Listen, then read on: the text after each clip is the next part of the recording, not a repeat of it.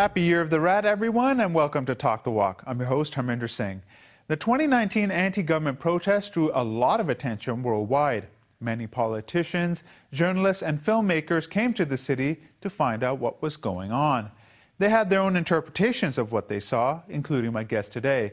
Stefan Molyneux is the host of Free Domain and creator of the documentary film Hong Kong Fight for Freedom, available now on YouTube. He joins me from Canada via Skype.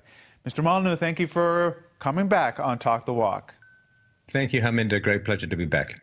All right, so I had a chance to look at your documentary. It's a 2-hour documentary, quite detailed. My biggest question about the documentary is the path you took. Now, documentaries that you see, short films that you see, they focus strictly on the protests that are happening now. Usually they start from the extradition bill that was introduced earlier in 2019, and then they go on from there, and then they show the chaos and the police and everything like that. You chose a different path. You went all the way back into Chinese history. You went back colonial era, and even before that, you were talking about the warring states and things like that. Why this path? Why did you have to explain the past to get to the future? So everybody wants to try and change the present like it's a blade of grass or it's a little stick that's just stuck into the ground. But of course, for those of us who've been wrestling with trying to raise human consciousness and alert people to the dangers of collectivism, when we try to move that stick in the ground, it turns out it's like the top of a church spire that's entirely buried underground. Now, my training, of course, is as a historian. I have a master's degree in mostly the history of philosophy, but I did a lot of European history and other history as well. So I don't think there's any point really trying to understand the present without understanding the deep roots of history that produce such warring perspectives as that between mainland China and Hong Kong. So to me, starting with the extradition bill is kind of like joining Titanic after the ship has broken in two. Like, you kind of need a little bit of backstory to understand why the face-off of these two belief systems is so profound. And when you did go back into history, what parallels did you see with the present? So the parallels are that there are two cultures that have evolved independently of each other in many ways, that are facing each other with a great cloud of suspicion and fear and hostility. Now, what happened, of course, in the beginning of what the Chinese call the century of shame, what happened with the First and Second Opium Wars, was a somewhat complacent and bureaucratic China, which had a fair amount of vanity and stagnation, ran into, like full tilt boogie, ran into expansionistic, energetic, chaotic, confused, and often quite aggressive European colonialism that caused a lot of friction. Now, the development that has occurred in Hong Kong versus the horrors of communism in mainland China have produced cultures that have a great degree of hostility and suspicion when facing each other, and without a common language, because the language that China uses to describe itself is not really the same as the language that China uses, that Hong Kong uses to describe China, and vice versa. Without trying to find some kind of common language and understanding how the paths split, it's going to be very hard to have any kind of rapprochement that is not just going to be like two carpets folding together, like one dominates the other one goes under. So when you fast forward to 1949, when the communists came into power in mainland China, from there, where did history take both Hong Kong and the mainland, and eventually, where do you think it converges? Is it 1984 or before that? Well, I would say that starting in 1949, I mean, this was, of course, already, as you know, after a year of inflation and endless battles between the nationalists and the communists, an exhausted China settled into the domination of the Communist Party, hoping for some kind of stability. And of course, unfortunately, the major stability that millions of Chinese ended up achieving was 6 feet under the ground after a hellish series of sieges and starvations and tortures and gulags and you name it. So the idea or the ideal that the Chinese have, which is that we can erase all class distinctions, we can achieve a stateless society, we are just one more murder away from utopia. Well, that was happening on one side of the fence, of course, and on the other side of the fence, this amazing city of Hong Kong managed to hold on to the intense economic and to a large degree political liberties that characterized mid to late 19th century England and certainly Western Europe. And so you have one side of the equation, which is China, that went about as hard collectivist and communist and totalitarian as can be imagined. And on the other side, you have Hong Kong, which retained a lot of the freedoms because it was not sucked into the First and Second World War, at least to the degree, of course, that England was. It retained a lot of the liberties that I like to think Europe would have retained if it hadn't been for those two disastrous wars. So you have these absolute poles apart, the greatest totalitarian state in many ways, and a state that has held on to liberties that even the West has lost, and really are facing each other across a chasm of incomprehensibility almost with each other. One thing that struck me while I was watching the documentary is that you say in the voiceover, the communists came into power after the United States helped back them and not the nationalists. Can you explain that a bit?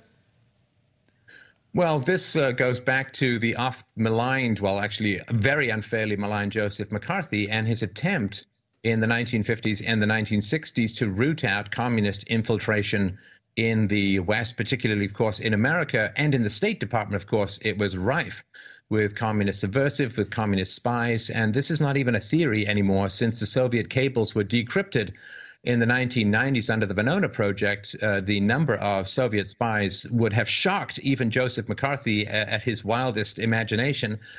And so the fact was, of course, that you had a lot of communists who were portraying Mao Zedong as, you know, the old catchphrase, he was an agrarian reformer, you know, he wants peace, he wants a free market. They just portrayed him to the American officials and to FDR and those who came after. They portrayed Mao Zedong not as a hardline, hardcore communist who wanted to establish a one-party state, a totalitarian dictatorship, but as somebody who cared for the poor, who wanted stability, who wanted a free market, who wanted some sort of accommodation with the West.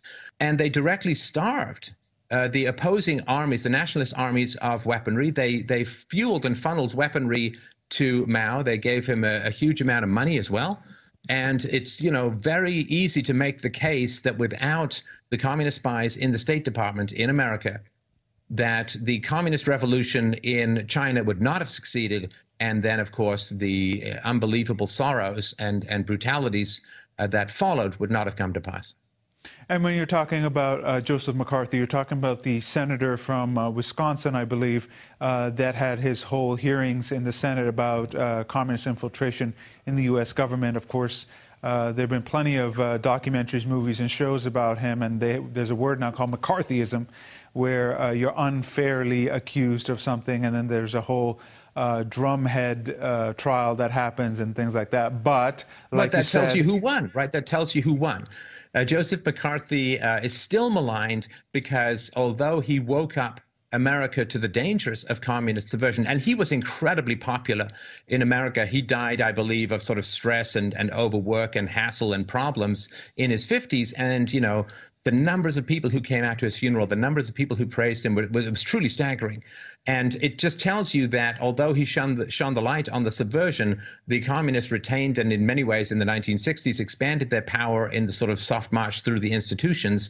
And so they won, which is why they've been able to maintain this narrative that, oh, he was crazy. He was seeing communists in his jam in the morning. He was mad and it was a witch hunt. And it's like, well, it wasn't. And of course, now that it's been confirmed, no revisionist history, very little at least, has gone forward to reform his name. Why didn't the United States want to back the nationalists? What was the problem with them for the United States?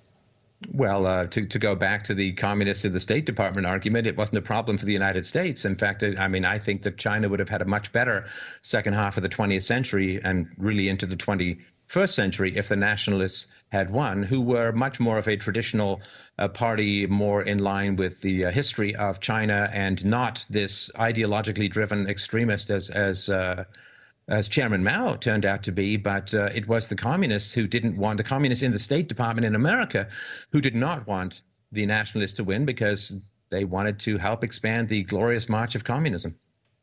There were accusations that he was extremely corrupt, and they were worried that any arms or money that was funneled to Chiang Kai-shek would have just gone into corruption. Well, I mean, if you really want to start talking about corruption, I mean, you want to see what happened, of course, as you know as well as I do, what happened to China after the communists took over. I mean, the Cultural Revolution, 5 million people starved here, 10 million people killed there. I mean, the totalitarian regime was just brutal on people. And, you know, let's say that Chiang Kai-shek had skimmed a couple of $1 million off the kitty. I think that most of China would have been like, okay, that's a small price to pay for keeping a good proportion of our population above ground. All right, we'll take a break right now. Stay with us.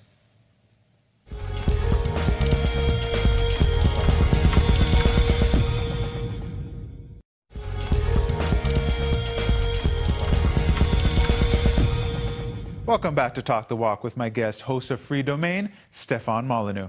Now, Mr. Molyneux, let's get more into your documentary. So you were here for several days, and you had a chance to go around Hong Kong, and then you were actually in one of the protests that flared up, and of course, like most protests, it ended in tear gas. What surprised you most about the protests? Well, I mean, what surprised me the most was the calm and the efficiency and the resolution and the courage of the people who were protesting against the police and against the principles, the withholding of the principles that they wanted applied. I mean, they were calm, they were focused, they were deliberate, they were coordinated, and I guess I was, you know, I don't want to make it sort of about me. I was a little bit surprised that I was like, I felt a certain amount of nervousness going in, but I guess, you know, once you're in, you know, and you just kind of make do with the best responses that you can. People were very kind. They made sure that I got my eyes washed out. They made sure that I was okay. And of course, far easier for me, you know, as a white guy in Hong Kong, knowing that I'm not really going to get in that much trouble, if at all. And so the people who are staying there, who are getting hit with that blue spray, who are getting filmed, who might get follow-up visits from the police, those people, of course, have the real tough job. Me there with a cameraman and a producer and my cell phone and so on, we're kind of bungeeing in and bungeeing out. So I was a little bit surprised. I've never really been in anything like that before, but I found myself, maybe it's sort of my old military family history background began kicking in, and I think I did sensible things. But when I got out, just realizing how dedicated and how courageous the people in Hong Kong who are protesting this are, and also how scared some of the older people was. I'm sure you remember the scene where I had a conversation with a man who was 70, and he left or was driven out of China after the communists took over. And he left as a very young boy and remembers the horrors. And now, of course, everything that he thought he had fled seems to be circling the city. And the sort of raw panic and fear and resolution and defiance in his tone was something that I carried with me for quite some time. At the end of the documentary, did you go through a 20-minute monologue, and it was quite impressive. That I believe that was in one take. I wish I could do that. No script. No script. And did you get a sense of hopelessness about this movement, or did you feel hopeful? Well, hope is one of these really tricky emotions, because hope is it's good to have a star to guide you by, and to say, this is what I want to achieve. But hope also is something that can help undermine your sort of resolution. So people sort of say to me, well, what is the future going to be, 5 years, 10 years, or whatever? Well, in many ways, it is the most committed and the most resolute who have the most integrity, and I like to believe the most consistent moral philosophy and system, who end up winning the day. There's no guarantee of anything like that. I would say that I was deeply moved and impressed. I can't tell you how much I miss Hong Kong, coming back to the West here and trying to wake people up to the dangers of totalitarianism, to the dangers of socialism, to the dangers of communism. And everyone's like, hey, did you know there's a new iPhone watch or something like that? People are just like distracted by everything. I really, really miss that sense of camaraderie with people who see the Leviathan and are willing to sort of take up resolution against it. So coming back here, where the danger is a little further away, although not hugely, I would say that if there's hope to be had, to sort of round this off, a little chaotic roam around my brain. If there's hope to be had, it lies a lot more in Hong Kong than it does, say, in the West. I mean, with the exclusion of the sort of formerly Eastern Bloc countries who still remember communism very vividly. Compared to your other documentaries, and you've done several, especially in the last few years, what was easy about this one and what was difficult about this one? And how are they all different? Other than the subject matter, of course. Of course, yeah. So the first documentary was a philosopher in Poland, which was when I went out there for the 100-year anniversary of Poland. And there is, of course, a thread between all of these, which is I walked through the graveyards in Poland and told the story of the Second World War and interviewed people about the state of Poland and where it's at and all of that, and had a number of consultations and conversations with some fairly high-level people and really found it a powerful and deep. My first name is Polish, and there's some background there for me. So to me, again, just seeing that solidarity, seeing people march, collective action always seems kind of unstable in the West, but certainly in Poland and in Hong Kong, it seemed very stable and solid and committed and knowledgeable.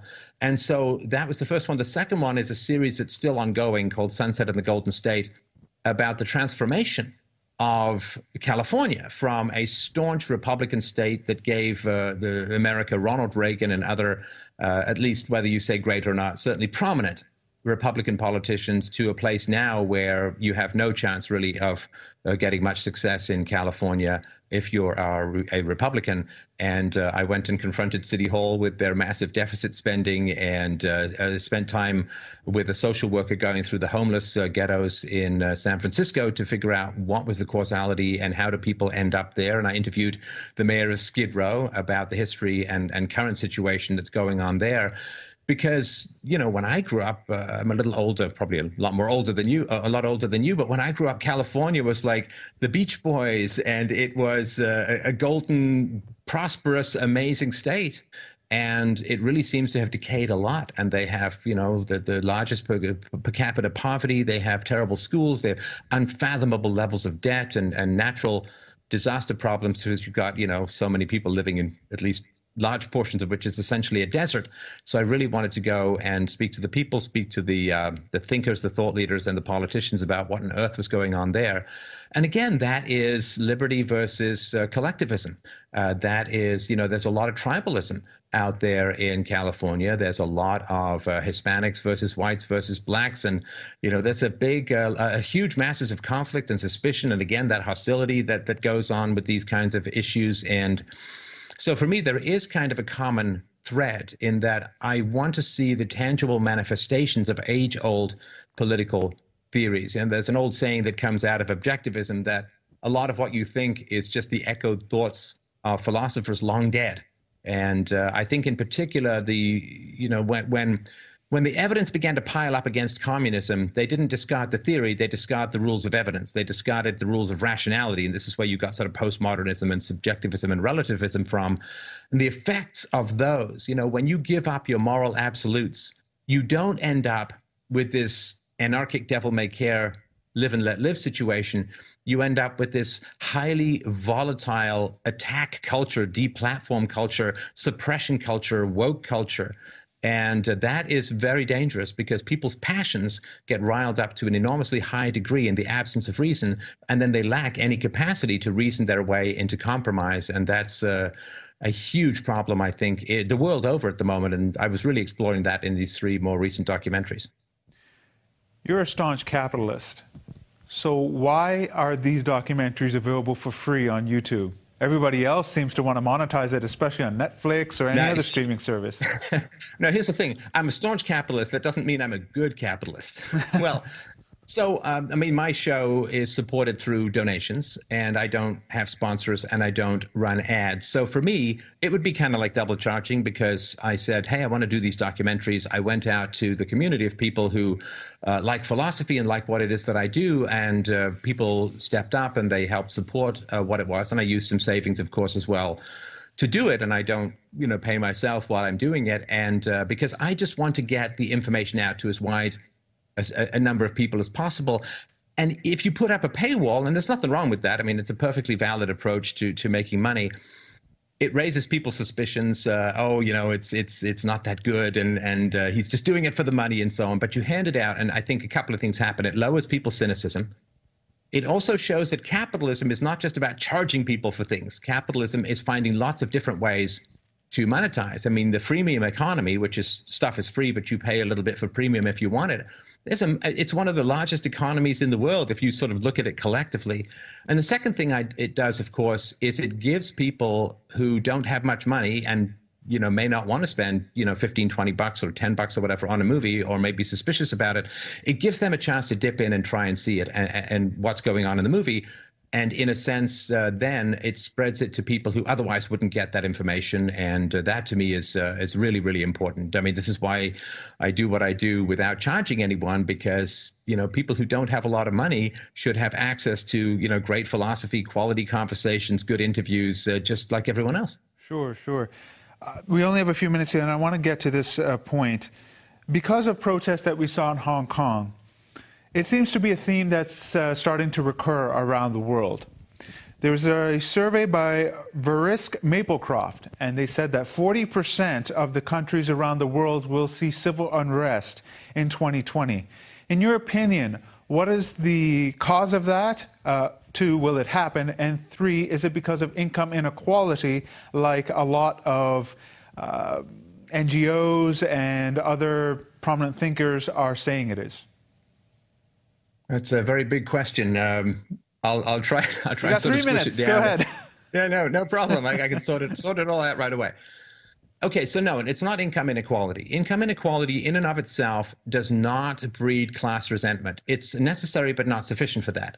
So when you get a free market, what happens is everybody has an opportunity, and due to various differences in intelligence and ambition and luck and skill sets and family origins and so on, when you get a free market, you do get greater income inequality for a time. And then, of course, you bid up the workers' wages. As a capitalist, you want to hire more and more people and expand, and it bids up the wages. And, the rising tide tends to lift all boats. And so it's not income inequality that causes the problem.